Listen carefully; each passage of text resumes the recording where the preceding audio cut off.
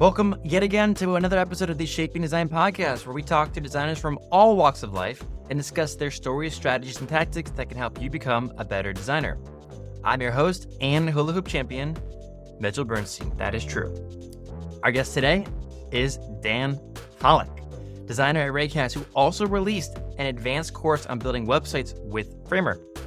I talk about pretty deep into color accessibility, how designers seem to dislike challenging the status quo, and of course, the process of creating a digital course. Before we dive in, just want to say, I launched my own Framer template. You can check it out in the description below and quickly spin up a documentation hub for your web app or company in seconds. And as always, we want to thank Framer for sponsoring the podcast. Go to the link in the description below if you want a major discount off of your next Framer site. Please like and subscribe to the podcast wherever you're listening or watching on YouTube, Apple Podcasts, Spotify, or Substack. And now, onto the pod with Dan Hollick. Yeah, once with Rid. What is this? To do one of his deep dive things. Oh, he does the deep dive, right? I saw that. You mentioned it on there. The clip that I saw today on Twitter from that was you and Jay-Z have a relationship through design somehow. Yeah, maybe a bit misleading, but I used to work for Tidal, which is a company he owned. There you go. And we never saw him. He was like completely like just an owner in principle. But every now and then in a product meeting, you'd get some arbitrary feedback that apparently came from Jay-Z. Oh, shit. And you never quite believed it, but it did make you feel pretty cool. How do you handle feedback? Is it something that you're really comfortable with? Or I'm assuming at this point, if you're talking to people with feedback from Jay-Z, you're going to be like, well, yeah. So how does that work? I mean, like I've grown much more comfortable over the years with feedback. I think when you're first starting out, it feels like a personal thing. Yeah. But at this point, I've been designing for almost 10 years now. And in those feedback sessions for like 10 years now, and you learn to like separate yourself from your work a little bit more, which is, I think it's a difficult thing to do, but you learn to just like, yeah, this feedback is actually just going to make the design better. It's probably a blind spot that I have. Or like you get really good at counteracting feedback and be like, yes, I actually did think of that, but here's why I didn't do it. So if you're like an argumentative person, that's your strategy. Yeah. Sometimes people, I think from my perspective, looking back, they are not happy when kind of going back and forth with me because I usually come prepared with like the answer to everything. It's like, oh no, I thought about this and this and why I didn't do this. And I think sometimes people, they need to hear, oh, that's a great idea. Thank you for suggesting that. And even if it's not good, I think that unfortunately some people can't handle the truth. And you have to figure out how to like communicate to them. Are there any strategies you use to communicate with other designers or other coworkers on different teams to like give them feedback? Yeah, I think unfortunately, like the old approach is really the best one. I'm sure you would have heard of the shit sandwich, but you should always lead with the good stuff. Like make sure to like, and not just like fake what you think is good about it. Like actually think about what does work about this. What is the pro of this approach? And then just like talk about that a little bit and be like, I see why you did it this way, and I really like that it does this and this and this, but I wonder if the benefits outweigh the costs, which are this and this and this.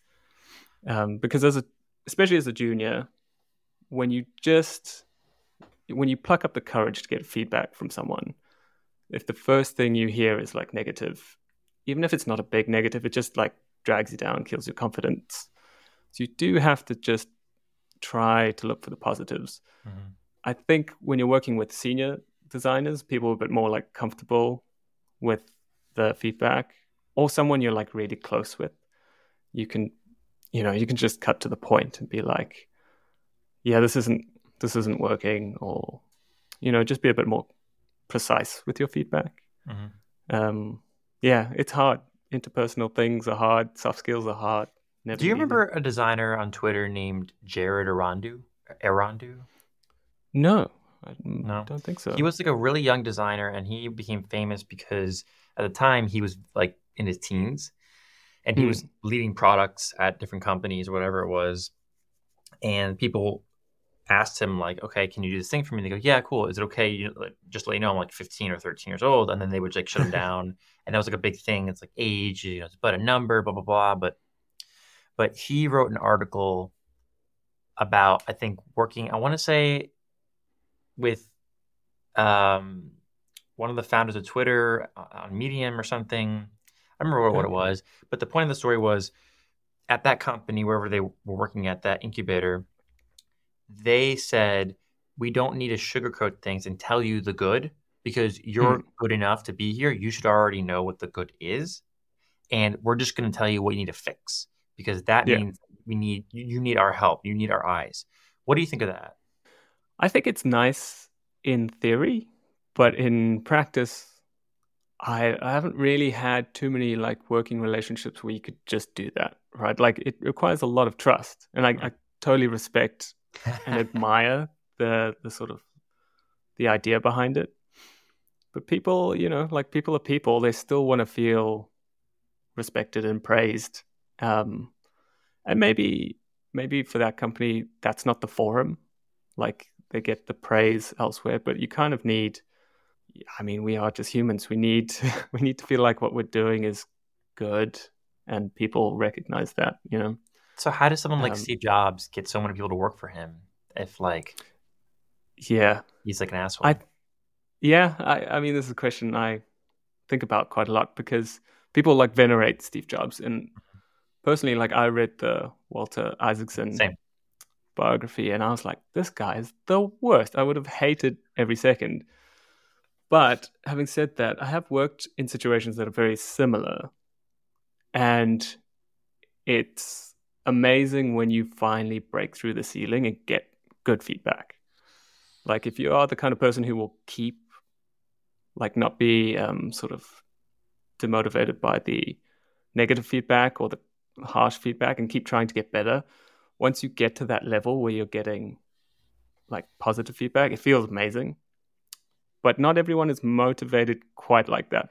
And I think if I were to imagine what Steve Jobs would say, he'd be like, only 18 players, can rise to this level. Like if you're hurt by this feedback, you're a B team player, that sort of thing. I'm not sure that that's accurate, but people will rise to the occasion if it's someone they really respect, giving them like harsh feedback. I think it hits a bit different to someone you've just met or someone you don't really have a lot of respect for in your team, or you know. I'm gonna push back as devil's advocate just because I agree with you. I think that there's a way to motivate people. However, I think that there are some people who just give more.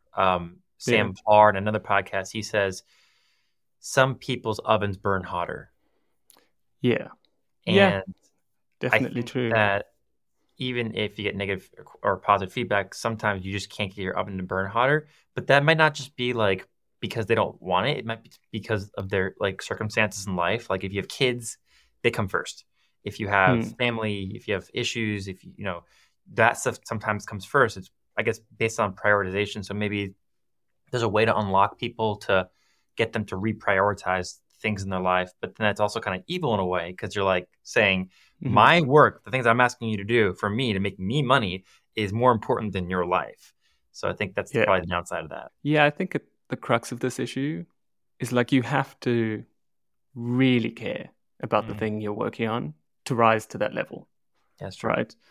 And not all of us are in the position where we're lucky enough to work on something we really care about. Um, and I think Steve Jobs like managed to gather a lot of people and motivate them to really care about the things they were building. But if you're building like, I don't know, like an accounting app, like maybe it's kind of hard for you to like turn your oven all the way up all the time. It's I Just think it's burning relative. taxes. Yeah. Um, what I would ask is then, so do you lead a design team, a team of designers, or are you the only designer at Raycast? No, so we recently expanded the team to 4, and we're pretty much all senior designers. So there is no like design lead at Raycast. I was going to say, how do you motivate people to care then? Yeah, it's difficult. It's not really something that's fallen into my remit historically. I'm not sure I have a good answer for that. I think I sort of assume that if you've taken the time to go through like 3 or 4 design interviews to get to this company, you should probably care by this point. But I'm not sure. I've worked at so the previous company I was working with makes like a enterprise VPN, which is a lot harder to care about, right? The subject matter isn't that interesting. But I think we found value in working with really smart people. So they all sort of spun out of Dropbox. And so there was so much knowledge in each room that you'd just be like, okay, this is an amazing place to just sit and learn about how to build a company, how to build an app, how to think about product. And maybe it's in a space I'm not accustomed with, like enterprise sales, sort of targeted company. But wow, like I'm the dumbest person in this room. So it's a really like invigorating feeling to be in those rooms. That's awesome. I completely skipped over like how you even got into design. So let's jump back a little bit. How'd you get to the point where you are now? And then you can walk us through a little bit about your work at Raycast. So how'd you get to where you are now, from how you got into design, all that stuff? Sure. I guess I'll start with like the beginning. I studied journalism and I specialized in photojournalism. So I guess I wanted to be like a photojournalist, like a wartime photographer sort of guy. But when we were doing like the practical portions of the course, like I got really, really good at Photoshop. I just loved it. And I started doing all these like surrealist self-portraits and edits of myself. And obviously like the lecturers didn't like that at all, because Photoshop and journalism don't go hand in hand. But after I left university, I had like a bunch of Photoshop expertise, and I sort of spent some time being like a professional photo retoucher for like advertisers and stuff. And like that wasn't exactly a growth industry. And I was sort of like trying to figure out what to do. I ended up working on a cruise ship for 6 months being a photographer. And I was trying to figure out what to do. And it's around the time material design came out, like the full material design guidelines and everything. And I was like, whoa, that's a job. That's crazy. I didn't know people actually like designed these interfaces I was using. It just like never occurred to me. And I looked into it, and they were using Photoshop to do it at the time. And I was like, well, I know how to use Photoshop. And I managed to convince a web agency back in Cape Town in South Africa to hire me and give me a job. And I just sort of became a designer after that. And fast forward to today, like I've worked for a bunch of different companies. I've moved countries for jobs. So I moved from South Africa to Norway. I ended up working for Tidal in Norway. And about 2 years ago, I moved to London, where Raycast is based, but that's actually completely coincidental. It's a fully remote company, so it doesn't really matter. And so now you're at Raycast. Yeah. And so what's that like? Can you describe for the audience a little bit what Raycast is and like give the elevator pitch? Well, it's convenient that I'm working on the new website, because I've been thinking about the elevator pitch quite a lot. So Raycast is a Spotlight replacement. So Spotlight being the way you search your Mac when you press Command Space. You search your Mac for files and folders. Raycast is a replacement for that is just like way, way, way smarter. So it has like really smart built-in defaults, like our calculator is way smarter. You can calculate anything. You can convert any currency, basically. It's got a bunch of like really cool default features like that. And it also has an extension store, so you can extend it to integrate with any app you use pretty much. So like a popular one is linear. You can like create linear issues straight from your keyboard. You never have to open linear. You can browse open issues. You can do all sorts of stuff straight from your keyboard. And we have AI now, so you can chat GPT straight from command space, really, which is pretty cool. Awesome. And what do you do? Like, I don't know how much design work goes into that because it's just a search bar. So like, walk us through a little bit about like your work on it. So I'm fairly new. I've only been working there for like 4 months now. But the way the team split up at the moment, we sort of have like two main areas, right? We have the macOS app, and then we have the web side of stuff. So we have the website, but it also has the extension store where you can browse and add extensions and stuff. And I'm not sure many people know this, but the macOS stuff is like all completely custom. It's not like we're not using much of macOS's like default interface. So we design all of that.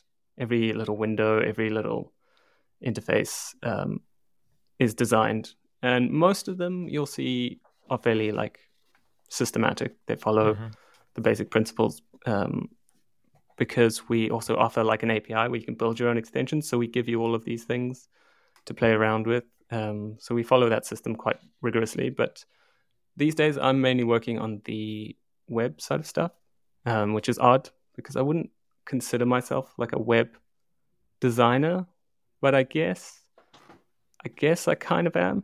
I like playing around on the web quite a lot. So yeah, that's the main like division of labor in Raycast is web versus macOS. And speaking of web, you launched a course for how to build websites with Framer. Yeah. And I want to talk a little bit about that because, I mean, I've had a bunch of guests on the podcast that work at Framer, that work on Framer, that work with Framer. And so I think I'm just going to end up continuing that trajectory until I get every single person on Twitter that worked on something related to Framer. But I wanted to ask you a couple questions about your courses because it's like there's a beginner section and then there's an advanced thing, and you can buy the advanced thing, and the advanced thing looks actually pretty legit, right? I was eyeing it before. I was like, oh, should I buy this? Oh, let me look at my pocketbook right now. Okay, maybe next month, maybe next paycheck. But it looks like it's really valuable, and I want to know your thought process of like coming up with this idea, how you organized it, but also why you even launched it in the first place. So let's start there.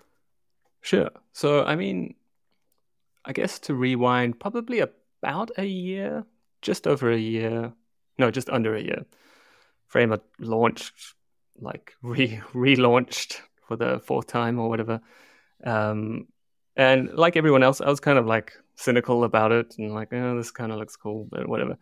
And then I just had a use case where I was like, I want to build like a little website I run a design studio on the side. And I just want to make a website for that. And let me try Framer out. And I was kind of blown away. I was like, oh, this just sort of fits with how I want building websites to work, with a couple of really annoying exceptions. Like there's some really annoying ways to use it that aren't obvious. Like one thing Framer does that I think confuses people quite a lot is it has like primary variants, and then like all the other variants listen for changes in that primary variant. So you'll be like changing something and all your other components or all your other variants have updated. And if you don't know that's going to happen, it's super annoying. You just like don't understand why that's happening. And Framer doesn't tell you it's going to happen. And their documentation was kind of like all over the place. So I was like, I feel like there's an opportunity here to help people learn how to use this thing and really like push its limits. Because a lot of the resources I found online were just like, here's how to do this like flashy scrolling animation thing, and good luck. Like after that, you're on your own.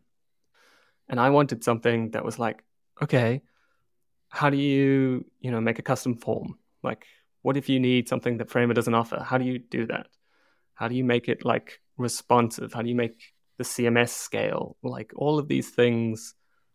There's just not currently a very good resource for how to manage a Framer site that's getting a bit big, that's trying to do some custom stuff. And so I just sort of set about trying to like scaffold out that course.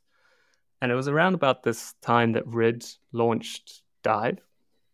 And 24 hours before he launched it, like the site went live, he DM'd me on Twitter and he was like, we were just talking about Framer in general. And he was like, do you want to do a Framer course on Dive? And I was like, well, I was thinking about doing one anyway, but yeah, that would be pretty cool. And he was like, okay, cool.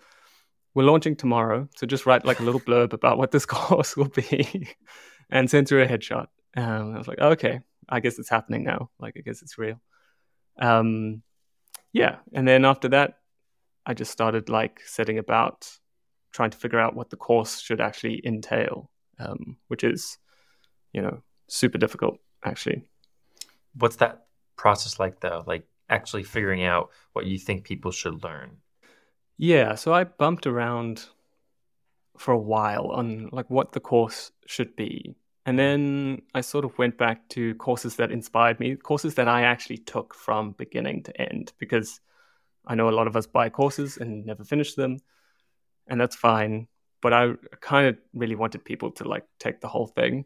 And one of the courses that I kept going back to it's a course called Advanced React by Wes Boss, who's like a very famous course creator on Twitter. And he's just like exceptionally good at breaking things down. But the thing he does is like develop a fully fledged application. You don't learn like bits and pieces.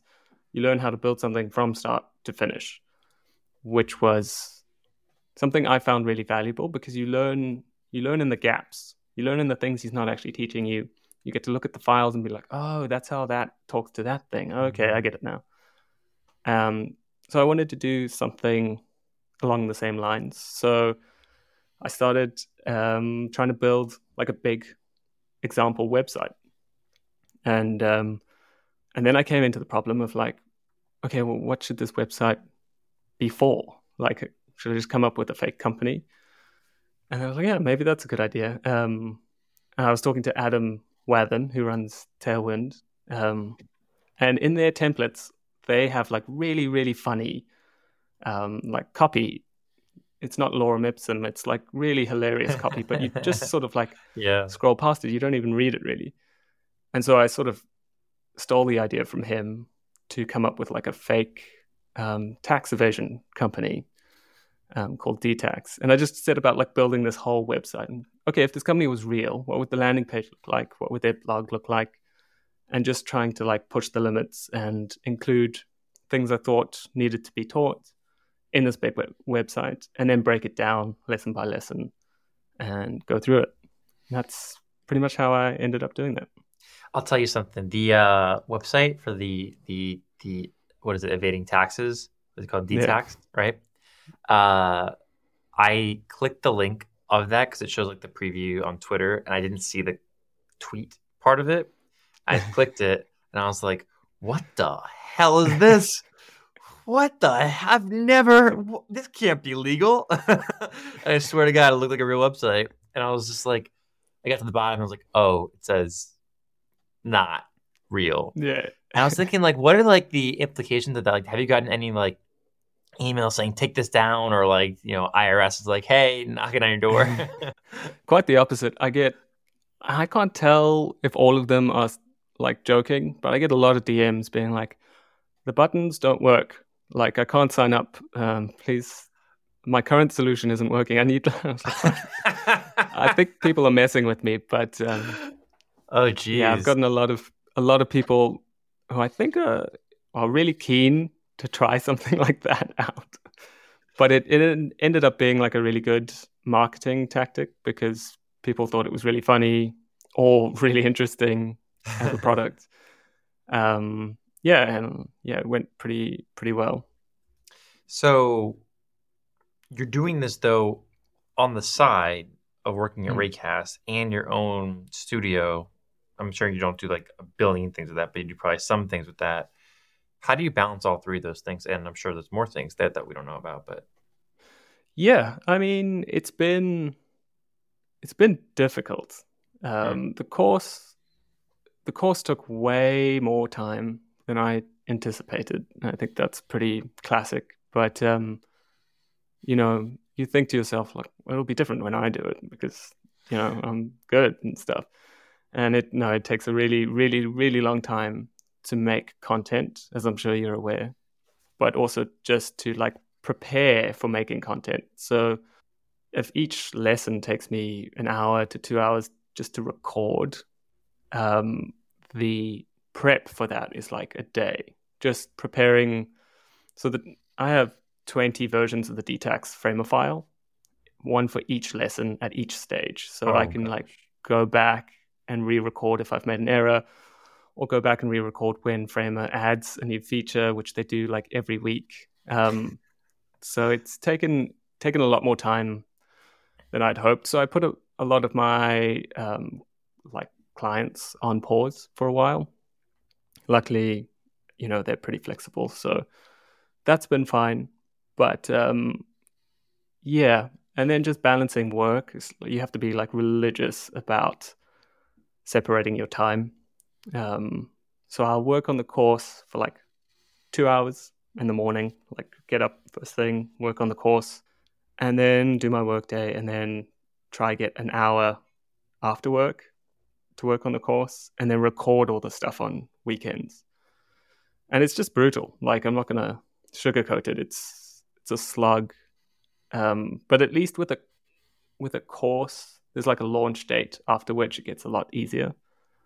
Like, I still maintain the course, and we have a Discord, like a community that I help people out in and like share cool stuff. So there's maintenance, but it's not as like intense anymore. But if you're doing like a full-time SaaS thing on the side, that would just never end. It just keeps going.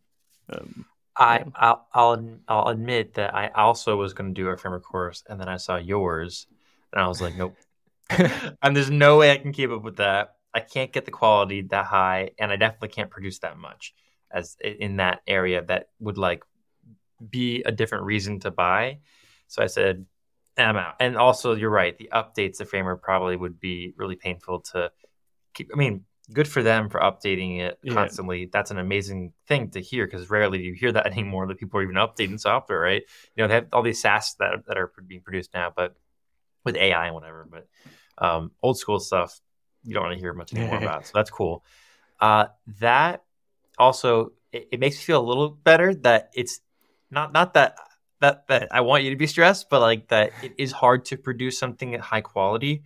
That makes me feel good that like there's people out there that are actually investing in things and trying to put a high level of craft to it. Whereas there's all these subscription agencies that are like, I'll just a website in 2 days. And then it's like shit work. And then they act all proud of it. And they should be proud that they get something done, if that's their goal, really fast. But they can't really be saying that they're doing the best quality work. But this course seems to be really, really high quality. So it's something that I think I would invest my time learning from. So kudos to you. And I'll put it in the show notes for those who are wanting to jump on for that.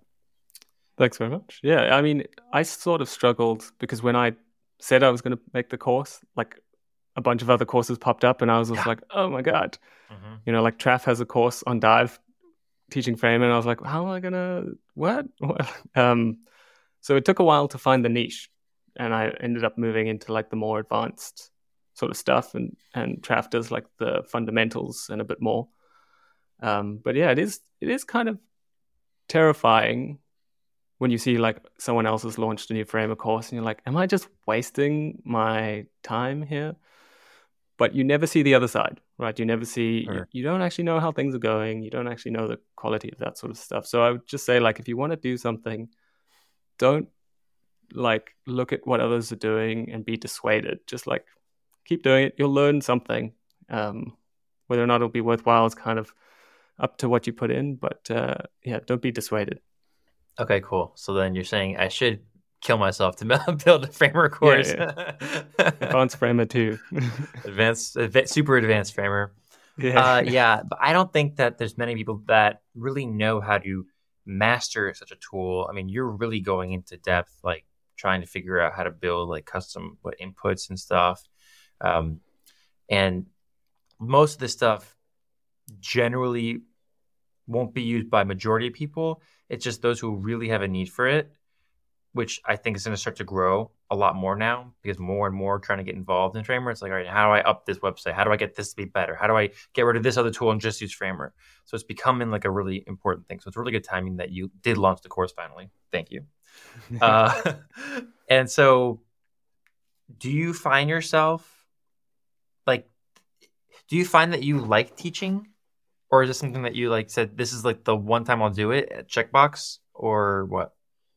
Yeah, I really like teaching people, kind of almost against their will sometimes. Like my Strap them girlfriend to a always chair says, and just waterboard them until they learn. Got basically it. that's my strategy.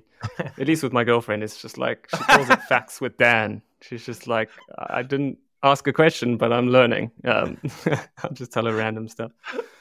But I really like teaching people. It's actually why I started like tweeting more regularly. Is I was just like, I actually know. It turns out I knew some stuff or learned some stuff that other people found valuable, and sharing it like makes you feel good when people are like, "Oh, that's cool. I didn't know that." That's just like an amazing feeling because I love that feeling in myself. I love learning something and going, "Oh, that's how that works. That's epic," you know.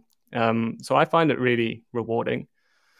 The tough part about making a course is you don't get that feeling for a long time. Like you front load just all the agony, and then right at the end, people take it and they're like, "Oh, this is really cool. Thanks. Oh, I didn't know that." And you're like, "Oh, it's so far removed from all the work I put in that it doesn't feel as good, but it's still nice, you know." How do you know all these things? You posted a while ago, over a year ago, a thing about color, and that the color algorithm for figuring out color contrast was being updated or being worked on by the WWA, whatever it's called.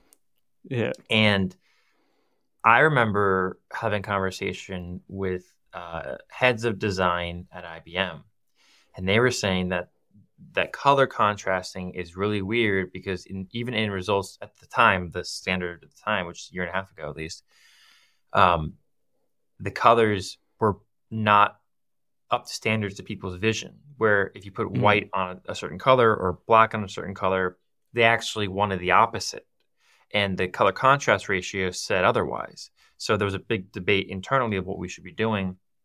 I saw your tweet thread about the new coming update to the color contrast and how they're tweaking it and how it actually genuinely does look better. Like I tested it myself. It looked great, but is it valid? Is it fully finalized? I don't know. It's not. I don't think yet. No. But I shared that, and you should have seen the internal storm that I caused and how everyone was like, don't even bring that. We just spent 3 years doing da da da da. I was like, all right, don't. I'm not sharing anymore. But it's controversial. That's what I'll say. Your work is controversial and it's great, and I love it. And I love that you're learning. You're sharing all these learnings. So how do you know these things? Well, I mean, so how I learned about that specific, it's called APCA, the like new attempted standard for calculating color contrast. We'll get into why that's controversial in a little bit, but boy, was it controversial.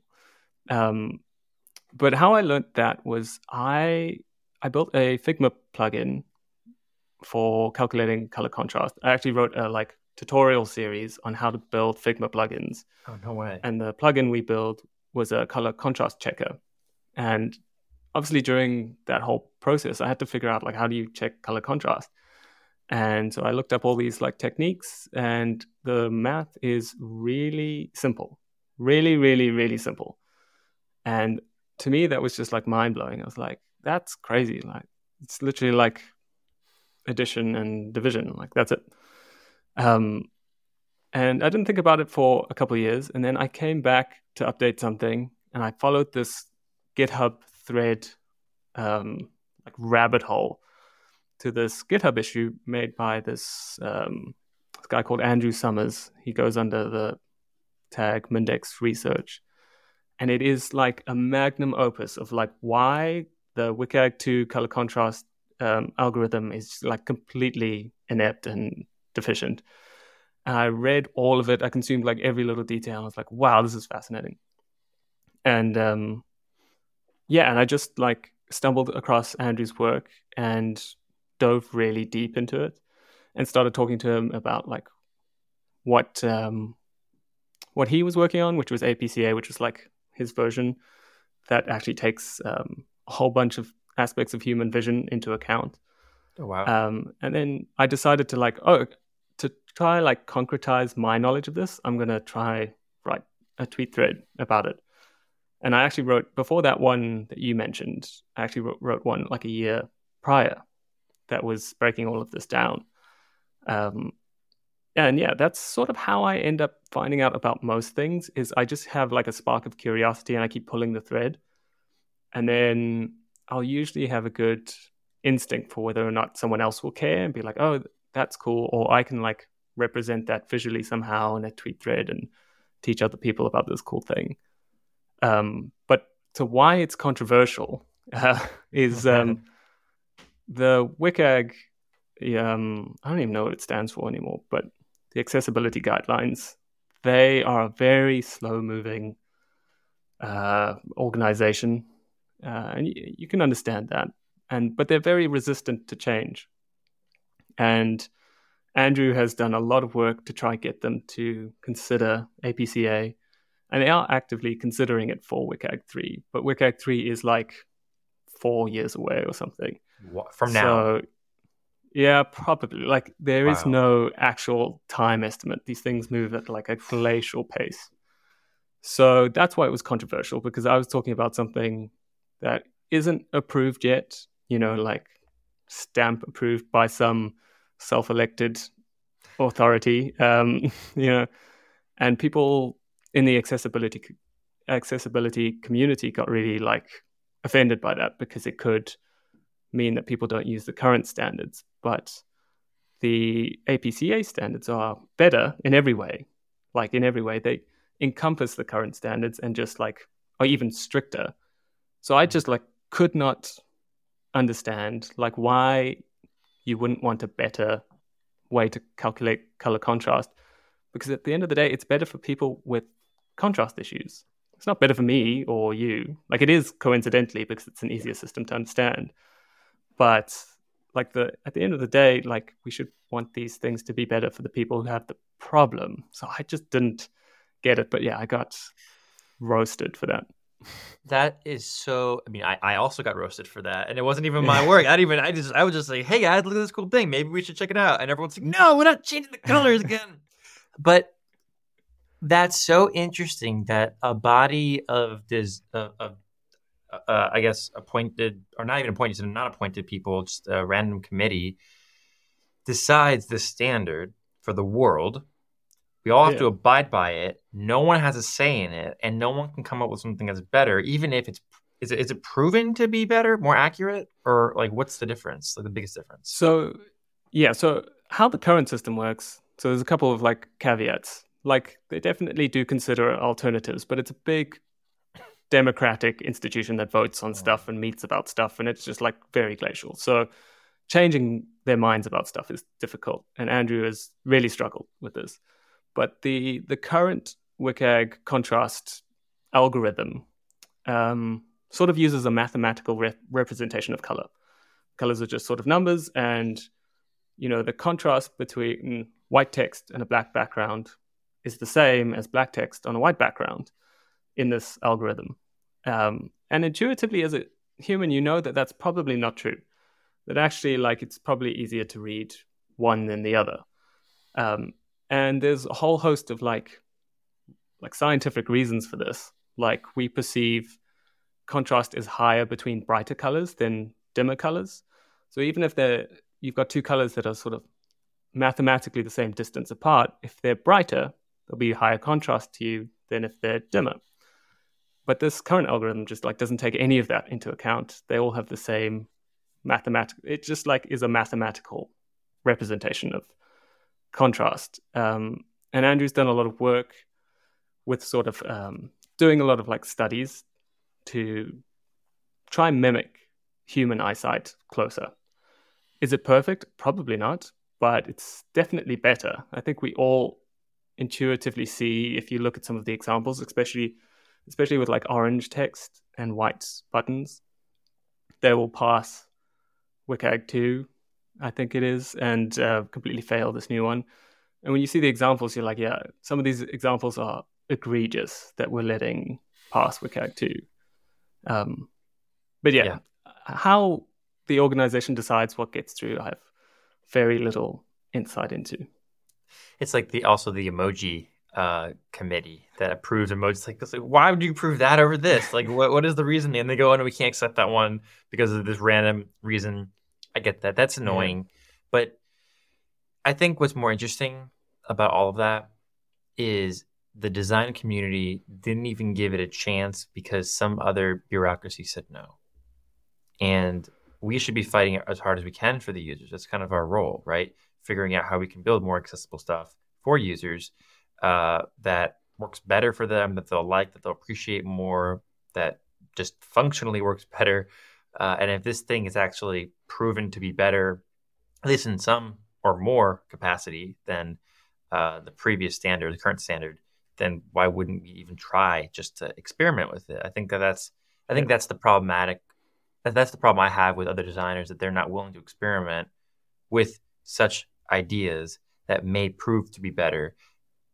What if like someone just adopted these new standards? Like, would they be punished for that? No. So this is like, I think we all have a bit of a misconception of what these authorities are. Like, we think of them as like, you hear a lot on Twitter that like it's illegal not to have met the minimum requirements of color contrast. And I think the only country that's true is Norway, if it's like a government website or something.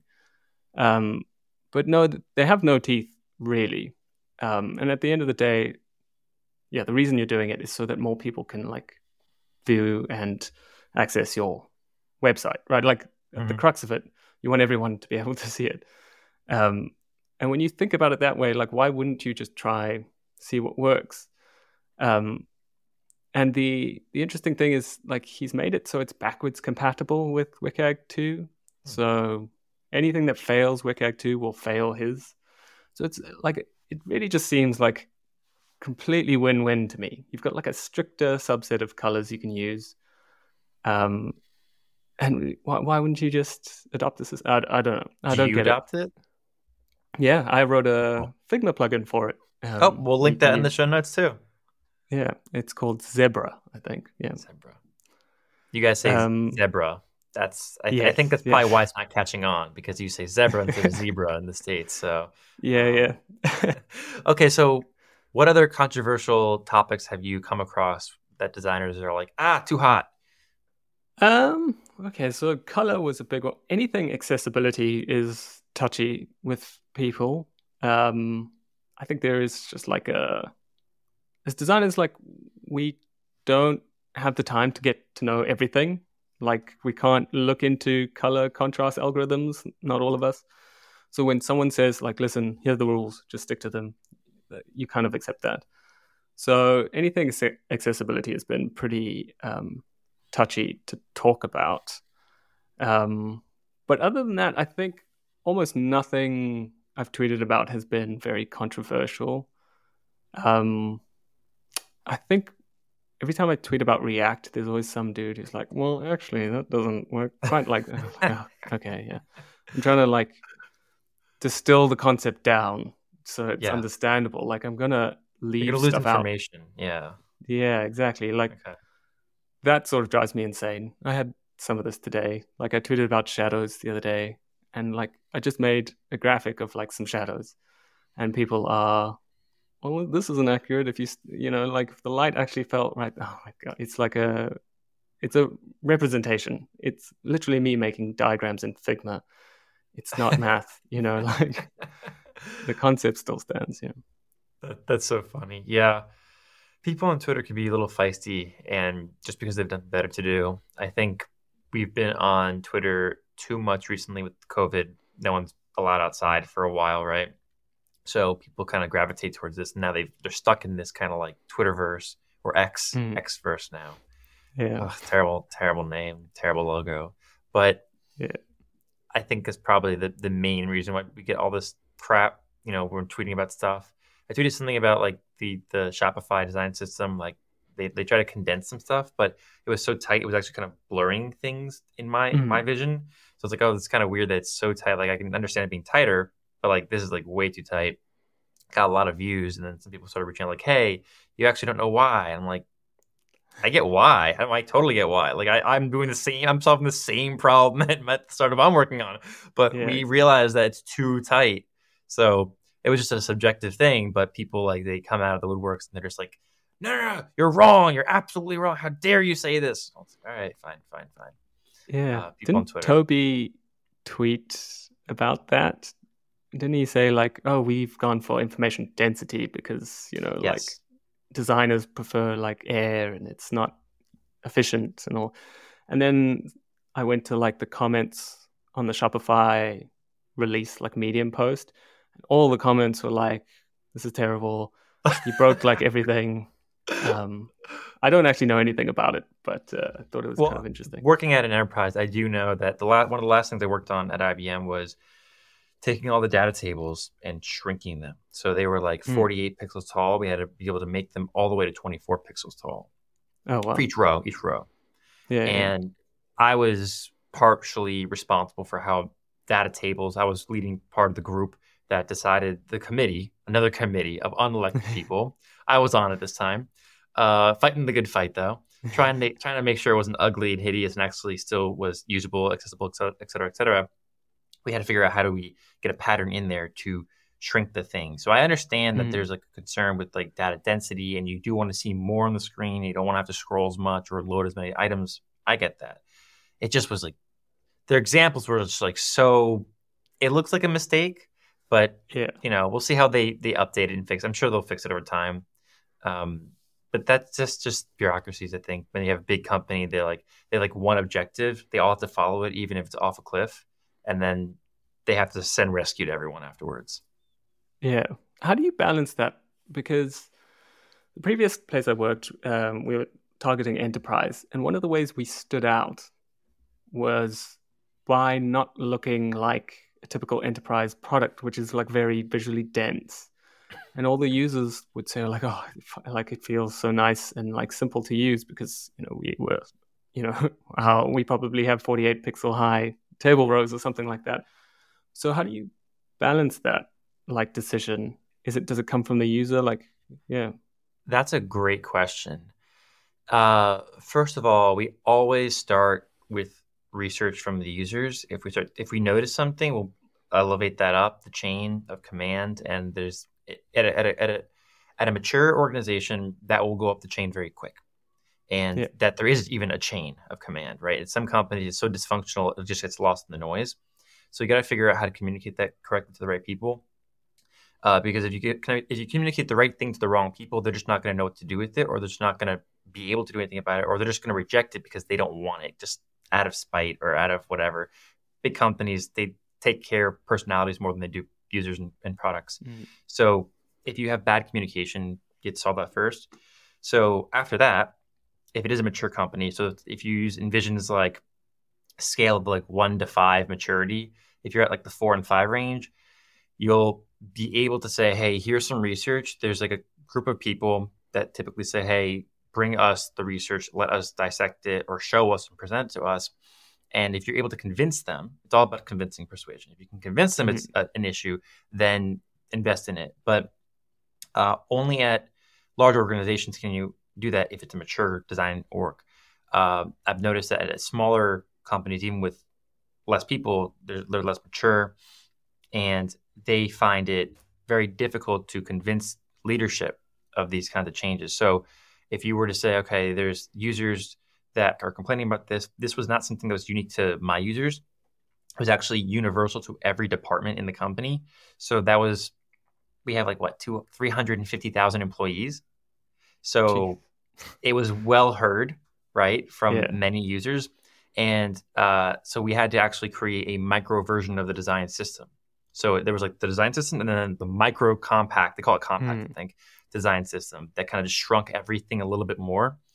And it kind of, it was much tighter, but it was what those users wanted. And in high density applications that require high density content, like for example, if you were building, one of the examples that I'll use is Auto AI. It is a very complex application that actually allows you to test your data on multiple evaluated models to produce the best model for your AI. And so you need to be able to see all this stuff going on at the same time. You need to be able to kind of digest information all at once, so you can make a quick judgment. Because if you're scrolling forever comparing all these models, there's all the results, you're never going to be able to find the right result. So that kind of stuff needs to be kind of condensed. Users complain about that. If they complain enough about it, you can file a report that goes up the chain. In the event of this thing, though, it was so echoed throughout the company that the head of design, or the VP of design, came to my boss, was like, "Yo, fix this now, because I'm hearing it too much." So if you bother them enough, that's kind of when it changes. It also depends, because sometimes design systems start out very airy and fresh. And in that case, you have to really figure out, like, there's always like the ethos of the company where it's like, I want to communicate how I feel and should talk and behave to my customers. But then there's also like the actual application and use. So if it starts to interfere with that, then you just have to start playing with, okay, this A/B testing usually, which we did a lot of, like soft A/B testing. Honestly, a lot of it is just a gut feeling at the end of the day, though. You just hear what users say, you make a decision, you see how they react, and if they react positively, you continue making that decision and you allow others to use it. But it's just harder at bigger companies because you got to communicate it more. At smaller companies, I'm sure the design team's kind of like, you just lean over to the person behind you like, "Hey, make it smaller." Okay. Yeah, pretty much. I'm starting to understand why WCAG 3 stuff was so controversial at IBM. It feels like they probably have people on the WCAG working group or something.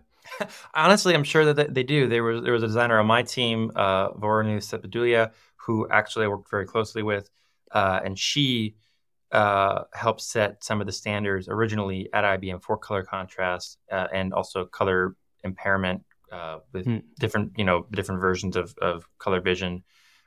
She helped set that standard. So our team was so close to the problems at hand with visualizations and just general contrast ratios that we helped kind of perpetrate it out. The design system team took a lot of that work and then expanded upon it and then built something really beautiful. And I think one of the most accessible, according to those standards, design system color palettes that's available. And I just still use them today. But we did have issues with that. And we brought them up. And sometimes we got rejected really hard. And we got into a lot of fights. And sometimes it was an easy win. But changes like that are so fundamental. Imagine 1,000 applications all having to change the color blue from this text value to this text value. Like, how hard is that to do? Probably not that hard. But is it worth the time to make a lot of money? Not always. It's not going to make or break the bank. So they generally wait on that kind of decision. Yeah, that makes sense. I mean, it sounds awful to me. I worked at Barclays, which is a big company. I thought it was a big company, but it wasn't anywhere near that scale. And there is just like something about that like inertia, that institutional inertia that I find incredibly frustrating. But it's frustrating. I guess that's why I'm in startups now. Well, I'm in a startup too for the same reason, I'll tell you that. But it does definitely wear on you. However, it is the best learning experience coming out of college, coming into the workforce, because you get to learn how to have the conversations, understand where people are coming from, understand people, and then understand, okay, here are all the arguments that are available. I'm going to find the ones that work the best and then use those. So that's that. I have 2 more questions, sure, and then we'll wrap up. Is that okay? Yeah. Actually, three more questions. Number one, go for it. How do you recommend designers level up their game? Oof. People ask me this a lot, and I don't know why they ask me because I have no idea. I think really. that they see you as a really great designer, understanding these really deep topics and then breaking them down, and being able to break down complex things is something a designer's that it's a hard skill for designer to learn, but that is like the skill designers need to learn. So yeah, I would say in that case, like the thing that has made me a better designer is trying to understand the medium I'm working with. And this used to be the case, like in print design, print designers would know about all kinds of like papers and inks and printers and stuff. But like I find we don't really know much about like our screen technology, like the way color is represented on screens, text rendering, stuff like that. Like because it's so easy, we feel like we don't really have to know. And luckily, like I've been curious enough to just find out, and it has sort of made me a better designer. Not in any like one obvious way I can point to and be like, this is the clear benefit of just like knowing how, like to model color on screens or whatever. But it's like the sum of the whole is greater than whatever that phrase is, right? Like, yeah, you get it. Like it adds up and adds up to the point where you just feel much more comfortable in any sort of given task. And when things aren't working, you have an idea of why, and you have an idea of like what strategies you can use to fix them.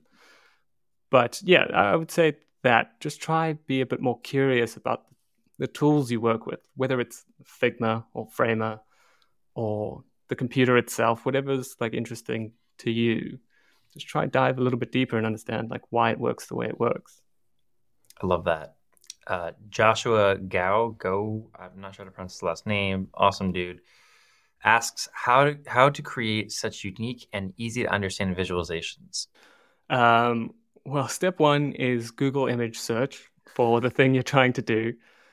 So what I'll usually do is say I'm trying to represent, like I did one about like touchscreens, how touchscreens work, which is fascinating.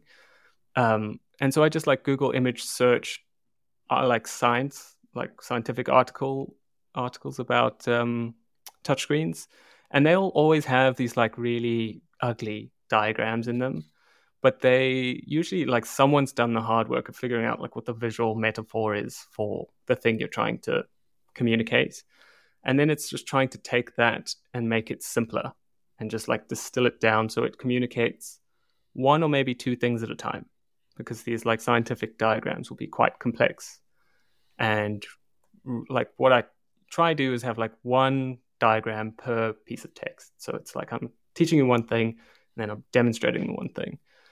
So it's, I guess if you distilled it into like steps, it would be like look for prior art and simplify it. That would be my strategy, really. That's a good strategy, actually. I haven't heard that before. That's smart. Thank you for sharing that one. And then the last question of every podcast I do now, the whole podcast is about how are you basically shaping the world of design? I want to know, how has the world of design shaped you? Interesting. Yeah, I look at things curiously now. Like I sort of mentioned, how I got into design was I saw an article about material design and I was like, wait, what? Like people are designing these apps on my phone? I had no idea. I just kind of assumed they like popped into existence. I had no idea. But that has sort of unlocked like a whole second world for me. Like I look at the world in a very different way. Like I think of everything as being designed now. You look at a car and you think like, why is it that particular shape, or like, why is that thing there? Everything is sort of like, I look at everything as designed now, and that's like a blessing and a curse, right? Because you just can't stop trying to rationalize decisions other people have made. But it is just like a more interesting way to live life, I think, just going around being curious about why it was built or designed that way, because you yourself or someone who builds and designs things. I think it's just kind of interesting. Love that answer. Thank you so much for joining me on the pod. Really appreciate it. Yeah, thanks for having me. This was fun. I think this was I want to say this is our most interesting episode because it had like the most detail of like the things that I was able to cover. And I wish we just had more time because I would have asked you 100 more questions, but this will be good for now. We'll have to have part 2, 3, 4, 5, and 6 next week. Okay? Yeah, definitely. It was awesome. All right, man. Have a good one. Yeah, you too. Cheers.